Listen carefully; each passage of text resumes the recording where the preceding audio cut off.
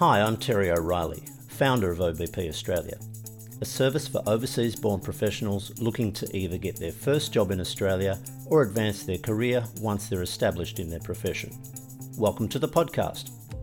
Each episode, I'll be talking to an ex-OBP Australia client who's been successful in finding employment in Australia. We'll get to hear about their journey and what advice they have for job seekers. Bazzi has more than 15 years' experience in the United Arab Emirates and Australia, where he has worked initially as an electronics maintenance engineer, then as a seismic engineer, general field engineer, account manager, and in technical sales, and is now working as a General Wireline Field Engineer. That's an interesting mix of technical and client-facing role experience. I first met Bazzi in 2017. What struck me was his willingness to seek advice and flexibility in how to pursue his career in Australia. Always professional in his approach, he mapped out a strategic pathway to where he is today. So Bazzi, welcome. Thank you for having me. No problems, and thank you for joining us. Now, we first met in 2017, is that right? That's correct, yes. Take yourself back to when you first arrived in Australia and tell us about those first few weeks and months. So I came back in 2016, September, and I left the UAE to basically start a new life in Australia. And I came in to the country basically without any plans or any prior knowledge other than Australia have a beautiful weather, as we know, and there's opportunities around. So when I came, I thought that after being in a certain sales field previously for 10 years, basically I'll be able to look for a similar job here in Australia. And I had to spend a bit more than 6 months until I tried to seek help. And this is where we've encountered, and thanks to your help, I was able to get back to work. Right. What did you do initially to try and find work in your profession before you met me? I was trying to apply to similar jobs online mainly.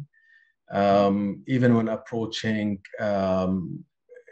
companies, was trying to always reach the HR department of a similar field. And yeah, basically just keep applying and hoping for the best. That was the strategy at the beginning. And how did that strategy change after we met? After we met, I realized basically that Australia, they look into people with internal referees and a previous experience in Australia to be considered. That's the feeling that I had, and even the approach that I was doing, it wasn't efficient. And yeah, after your directions, I was able to actually direct to the right path, the right people, and address this Australian experience, the lack of it, and addressed it and was able to overcome it with your help. So that brings us to the next point, in that you did a brief unpaid work placement. That's correct? That's correct. That's true. Right. So yeah. Tell us a little bit about that. That was facilitated through OBP Australia. So how did that help, and what did you do on the placement?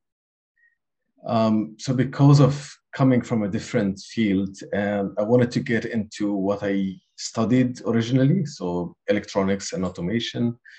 The only way was through doing this training or kind of internship placement. By this way, the company is able to see what kind of person you are and how do you work, rather than just a resume that comes in. No one knows how whether all of this is reflects the reality of how you work. And when I actually joined in, I felt like there was not much of a difference in work environment to how I was back in the UAE. It's kind of similar. It was only the matter of uh, the employer getting familiar with the person, seeing how they actually work, and how to embed into the cultural setup in the workplace. At the end, every company wants a proper teamwork, and yeah, this is what actually helped me. And at the end, I was able to get the job at the same place out That's of. interesting because you've identified that there wasn't a huge cultural difference or difference in the way they went about work, but it was more of an employer perception, perhaps in Australia, that this does exist. Is that right?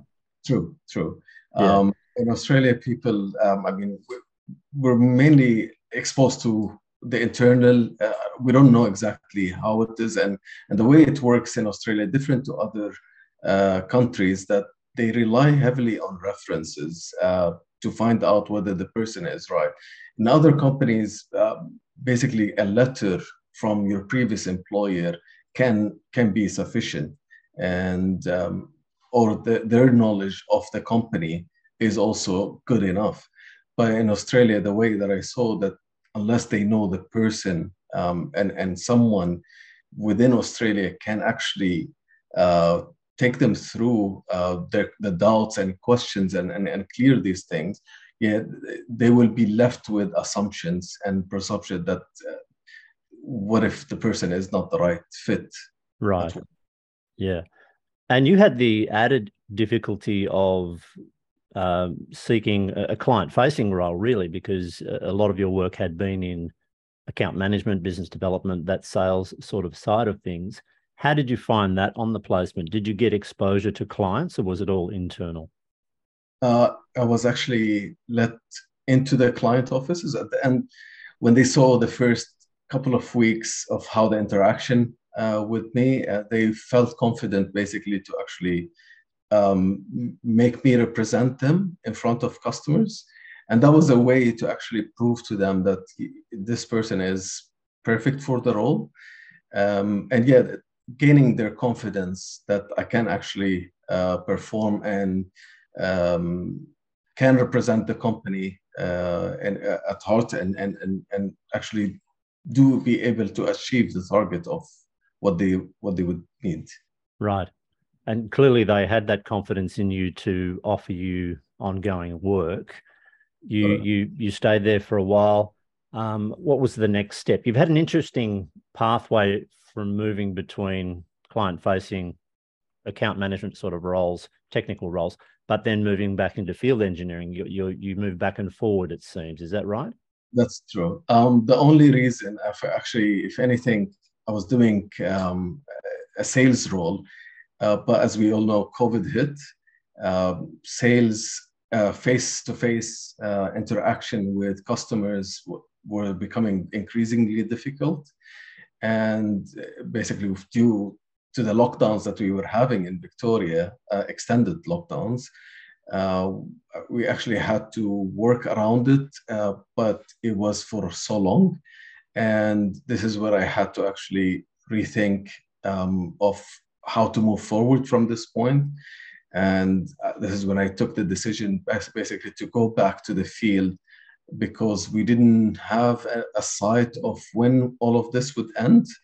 So yeah, I took a turn, but it was a forced turn back to what I used to do. But it's still within what I know, and it was an opportunity to go back to what I used to work as in the field of oil and gas. And yeah, so this is what I'm currently doing.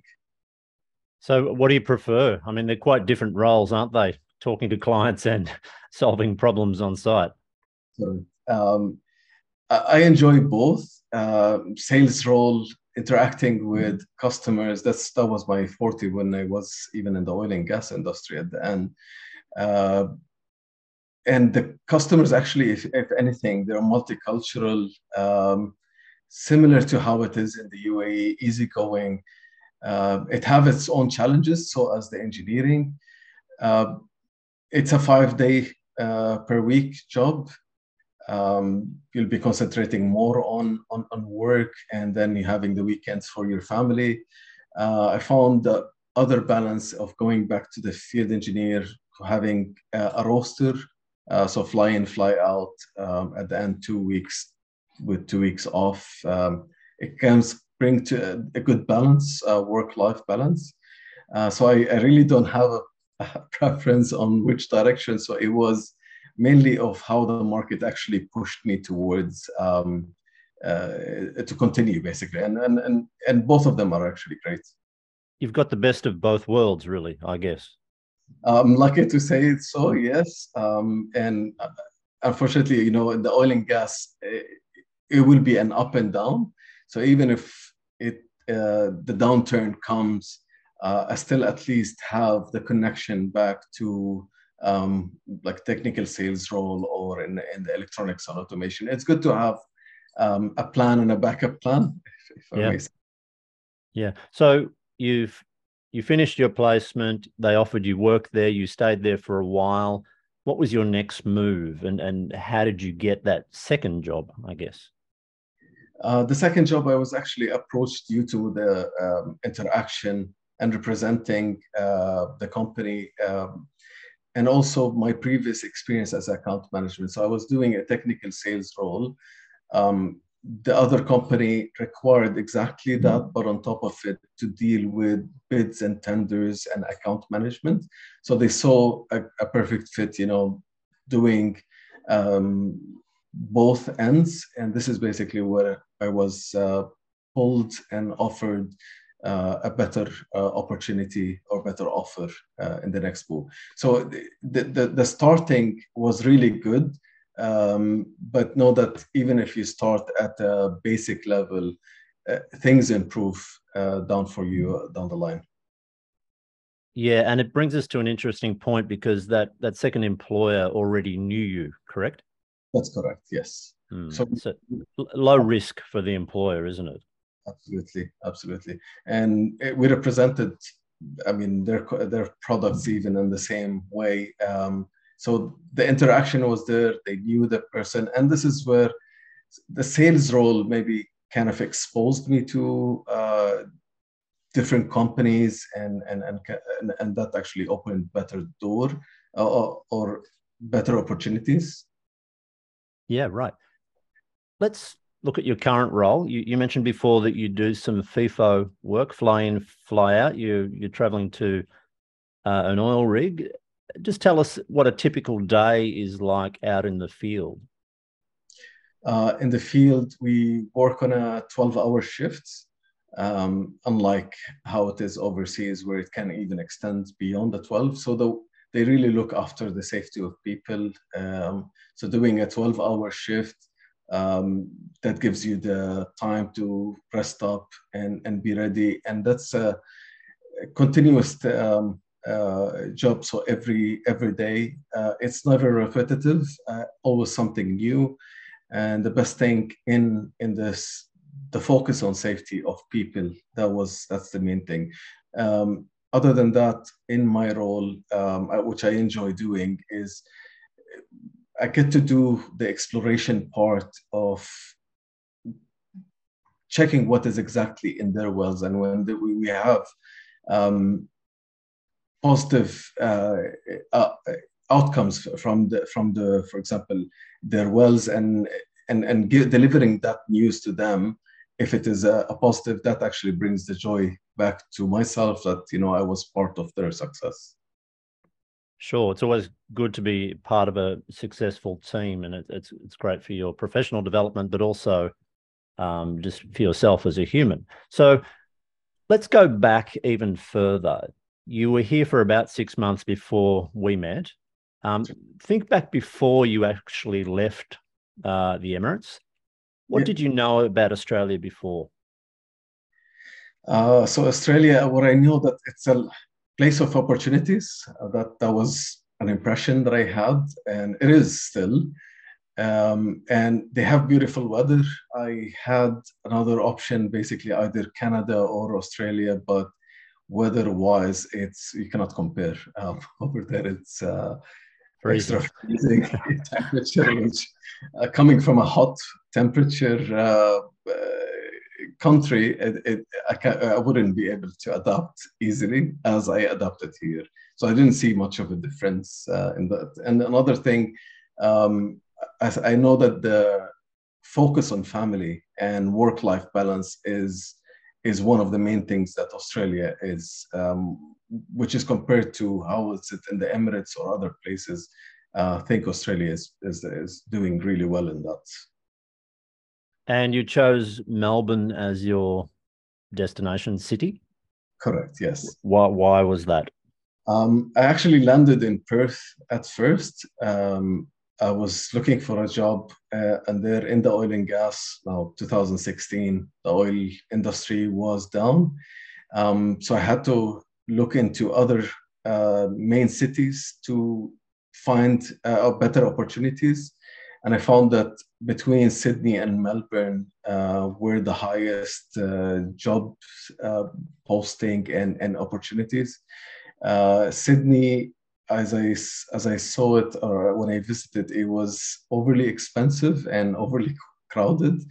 Melbourne actually balanced all of this, so you have the good job ratio and good weather, less expensive than Sydney, and yeah, that we ever since I came here, I actually saw that this is the place that I would want to. And I've actually built my house right now and I'm Great. living. Yeah, sometimes Melbourne doesn't really feel like a big city sometimes, does it? Compared to, say, Sydney or other large cities of the world, it just doesn't really sit up there, I don't think. No, it's not as crowded as I felt like in Sydney. Everyone is cramped, you see the traffic's down the roads. And over here, there's always a way around it. So I live on the west side of Melbourne, 30 minutes away from the CBD, and if any cultural buzz in there, so it's easy to reach.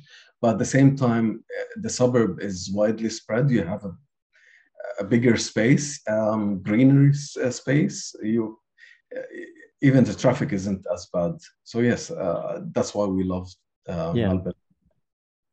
So you knew a bit about the climate, about the country. Did you do any research about how to find a job before you came? Unfortunately, I did not. It was all based on assumptions, which is one of the biggest regret I had. And yeah, not knowing how to approach it and thinking that it's will be the similar to how it is in the Emirates. That actually set me back longer looking for a job, and that's hence why the 6 month gap and until I realized that I have to seek help. And I'm really glad that I found OPP and I found you.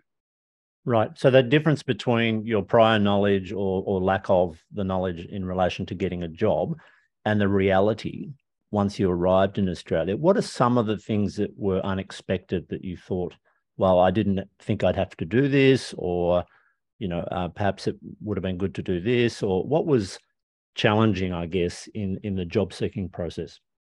Uh, I'll just take it one step back. In the job seeking is basically to find where do you want to settle. That was one of a delaying factor for me in the job seeking part. So basically, which city to settle in, where to find the better job. If I had the research prior to coming in, at least I have a plan. It will be a faster settling, and then uh, being able to apply directly to jobs. So yeah, there was a bit of time I wish that I researched it before, and I'm sure I would conclude the same way, is to settle in Melbourne for my case, but rather than going to Perth and trying it. Another thing is the expenses. Again, I know exactly where to stay, I would plan my accommodation. So at the beginning, I was jumping between, a hotel or Airbnb. because I wasn't sure where I will be staying, and that added to the expenses. Another thing, doing so, not planning your meals, relying heavily on outside food, that actually drains your savings quicker. So again, a pre-plan on all of these would save you a lot of stress that comes with it. And Did you know anybody here? that's another thing I did not. That's hard. Yeah. Absolutely. And that's one recommendation I have it to anyone who comes in. There's no seek help or seek someone that can guide you through things. It can be from easy where to live and where to look at things or where to buy your groceries, these sort of things. If you don't know, you would assume and directly put yourself in additional stress. And that's exactly what happened to me. 6 months, it was getting stressful by the month. And I think you remember by the time I came to you, it was actually felt a bit hopeless. Not after even knowing that I was in that working prior to this for 10 years, doing multiple roles, even to reach an account management, but yet I couldn't find a job in Australia. That was a bit of a shock to myself. And just, I know the clients that I have who are still overseas and are about to arrive, it's really important to introduce them to people in the city that they're about to arrive in, and from their profession.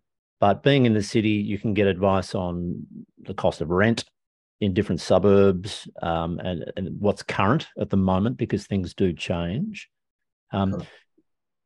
So it's important to make that contact early if you can, and you didn't have that. The thing about eating into your savings is really important too, because I don't think people often don't appreciate how expensive it is here, particularly when you're not getting an income. True. Yeah, so that's all good advice. A lot of people will be pushed to go into a survival jobs, and some people can even get in the survival job because they're not trying to come out, or they don't know exactly how to come out of it and move. So I tried as much as possible to avoid it, but even though not necessarily survival jobs are bad. If anything, survival job can even give you a referee that will be required for your future jobs. So it is not bad, but again, as you said, you can go through your saving really quick. And being an immigrant to here, even if you come in as a PR, which is for my case, the welfare system doesn't kick in until after 24 months passed. So again, you'll have to rely on your savings to survive through until you find the next job. Yeah, that's an important point, the survival job being one, very useful. It's also useful, I think, in helping people develop their English communication skills in a new environment. Even though your English may be excellent, it's quite different, isn't it, when you're talking to people in the street or dealing with customers. They're using an English or varieties of English that are not what people are familiar with, correct? Yes, that's correct. So it will help the person to actually get exposed and understand it, of how the way of talking and the interaction, basically, that another thing, and the culture. It gives them the exposure. But as it is, a survival job is a survival job. It shouldn't be that where people will just move on and think that this is it. That's right. And it can be, a crutch, something you can depend on. It is an income. And the longer you stay in it, the harder it is to get out. I mean, only a couple of weeks ago, I had a prospective client come to me who was a civil engineer. And I said, "What are you doing at the moment?" And he said he was in a 7-Eleven. The last time he had worked in his profession was 11 years ago. Now, unfortunately, he's no longer a civil engineer because of that. It's just too long. So it can be personal circumstances that can prevent you from initially taking that step back into your profession. But as you've done, that focus and that determination to get a good job in your profession is really critical in the earlier stages, because the longer it goes on, the harder it gets. Correct. Yeah. Yeah. So that's good. All right. So you mentioned a little bit about the culture. You worked in the UAE, so I'm assuming that there are a lot of expats over there. You have people from all over the world, correct? Yes, that's true. And the working language is English, is that right? Yes, the main language is English, yeah, among the expats. Yep. And so you've arrived in Australia. You've had a few jobs. What are some of the differences in both broader culture and in the work culture in Australia that you can share with people? Work-life balance. This is one of the main difference between Emirates and here. The focus here is more on the work-life balance and the family. If anything, family loves it, being in here due to the schooling system, which is even better than it is in overseas in many other countries, and also the focus of kids development and the interaction with other kids and other families. If anything, I saw a big difference between that, the focus on family and no focus on work life compared to overseas. Are your kids at school age? My daughter is at kinder, and the second one is at childcare. Yeah, the focus on their activities and actually, if anything, they love it. And yeah, well, we find a big difference of how it is compared to overseas. And the best thing is employers here do understand that if you have a family and you have kids, you have your schooling, pick up and drop off timing. So a lot of that's why I mentioned the focus on the family. Since they understand this, they would work around your requirements to basically fulfill for your family. Right. Yeah. And I think one other thing you might find when the kids start primary school is that your social networks broaden as well, and your partner, because there's so much activity at a primary school, and parents are encouraged to get involved with school fetes and, helping out around the school and so on. It's where you can make some lifetime friends is with other parents of kids. And I think when most people arrive there before that stage of their life, I think most people either don't have children or they have very young children. So people can feel a little bit left out of the social aspect of living in a new country. But once school starts, that completely changes. So that's something to look forward to as well. Absolutely. I look forward to it too. As you said, I came in, I didn't have any kids at the beginning. But yeah, and I'm glad actually, if anything, having kids here is really perfect for them. And the system actually set up here for really a good work life balance, good family environment. And if anything, I'm seeing how the primary schools or afterwards the involvement, because they're introducing it to us at kinder stage. So they're asking us for their involvement, encouraging kids to be themselves and if anything, develop to a better. Right.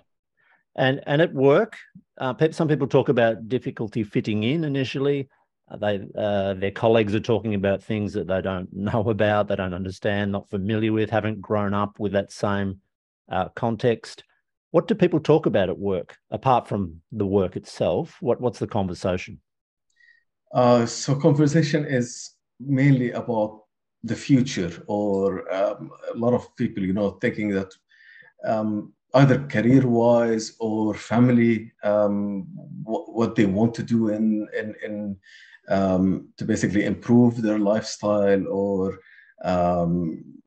to get their kids basically involved in other activities, or broaden their knowledge either in language or sports.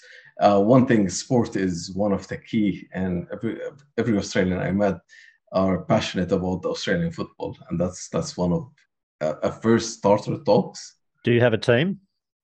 I do, which is the team that won in 2016, the Western Bulldogs. Ah, Unfortunately, That was the first and last time, and I'm hoping that they will come back. Well, they've had more success than my team, which is St Kilda. The last time we won was in 1966. Oh, wow. And I was 1 year old, so I didn't see that one. But that's great. So do you like football? I'm loving it. It's more about the interaction. The sport itself is beautiful. I mean, it's great. But coming from a place, in the Emirates where everything is about soccer, so an addition to that was great. And seeing the passion in the people is even better. So the environment and the discussions that goes around it, and actually, if anything, the sport itself is really nice. Do you barrack for the Bulldogs because you live in the west of Melbourne? If anything, because I came in 2016, Oh, okay. they were the winning team, and also to add, because I live on the western side, yes.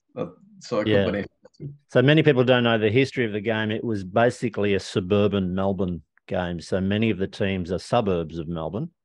It's a national game now, but a lot of people still barrack for the side that represents their part of the town.